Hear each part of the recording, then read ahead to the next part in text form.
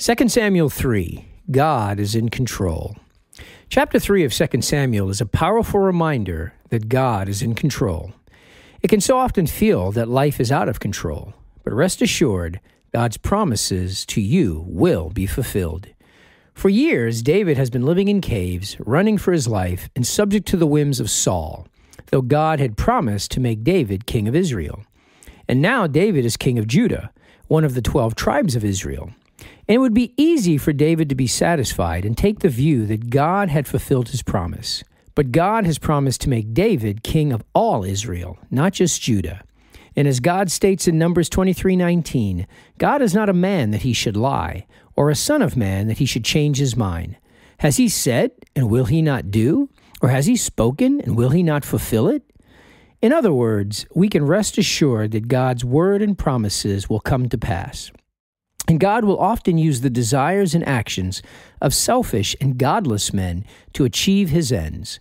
In chapter 3, we see the actions of men that are clearly not aligned with or following God's commands. And yet, in their selfish, rebellious acts, they are leading to the fulfillment of God's purposes. God is in control.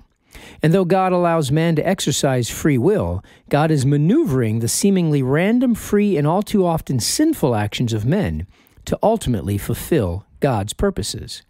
Chapter 3 begins by telling us that the real power behind the throne in Israel is Abner, and not the king, Saul's son, Ishbosheth. Abner was commander-in-chief of King Saul's army, and after Saul's death, while Judah crowned David, we are told that Abner had crowned Ishbosheth over the rest of Israel.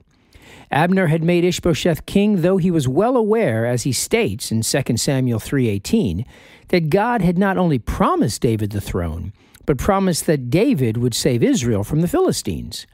And yet, to retain his own power, Abner has defied what he knows to be the will of God, causing unnecessary warfare between Israel and Judah, and forestalling Israel's redemption from the Philistines.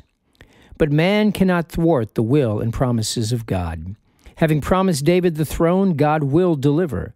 And God uses Abner's self-importance to create the circumstances leading to the fulfillment of his will. Ishbosheth, figurative king of Israel, is disturbed that Abner is having relations with a concubine of his father, named Rizpah. This was not simply a matter about a woman. Throughout the Old Testament, we are told that such relations are reflective of the position, strength, and authority of a man. Abner's relations with Rizpah, previously the concubine of a king, was a subtle statement regarding Abner's true power in Israel. Insulted that Ishbosheth would question his authority, Abner conspires to make David king of all Israel. Abner will ultimately pay the price for his alliance with David. Joab, who will later become captain of David's army, kills Abner in revenge for the death of his brother Asahel. And this seemingly becomes another stumbling block in David's ascension to Israel's throne. And yet again, God's promises will prevail. David will be made king and bring redemption to Israel. God's purpose in making David king is not just for David's sake, however, or for Israel. God is putting David on the throne of Israel to pave the way for the true king which is to come. Like David, sinful men pursuing their own agenda will ultimately fulfill God's greatest promise when they crucify the King of Kings. And in fulfilling that promise, God will bring redemption to all mankind through Jesus Christ, and with it, the reminder that he is truly in control. As Paul writes in 2 Corinthians 1:20, all the promises of God are yes in Christ.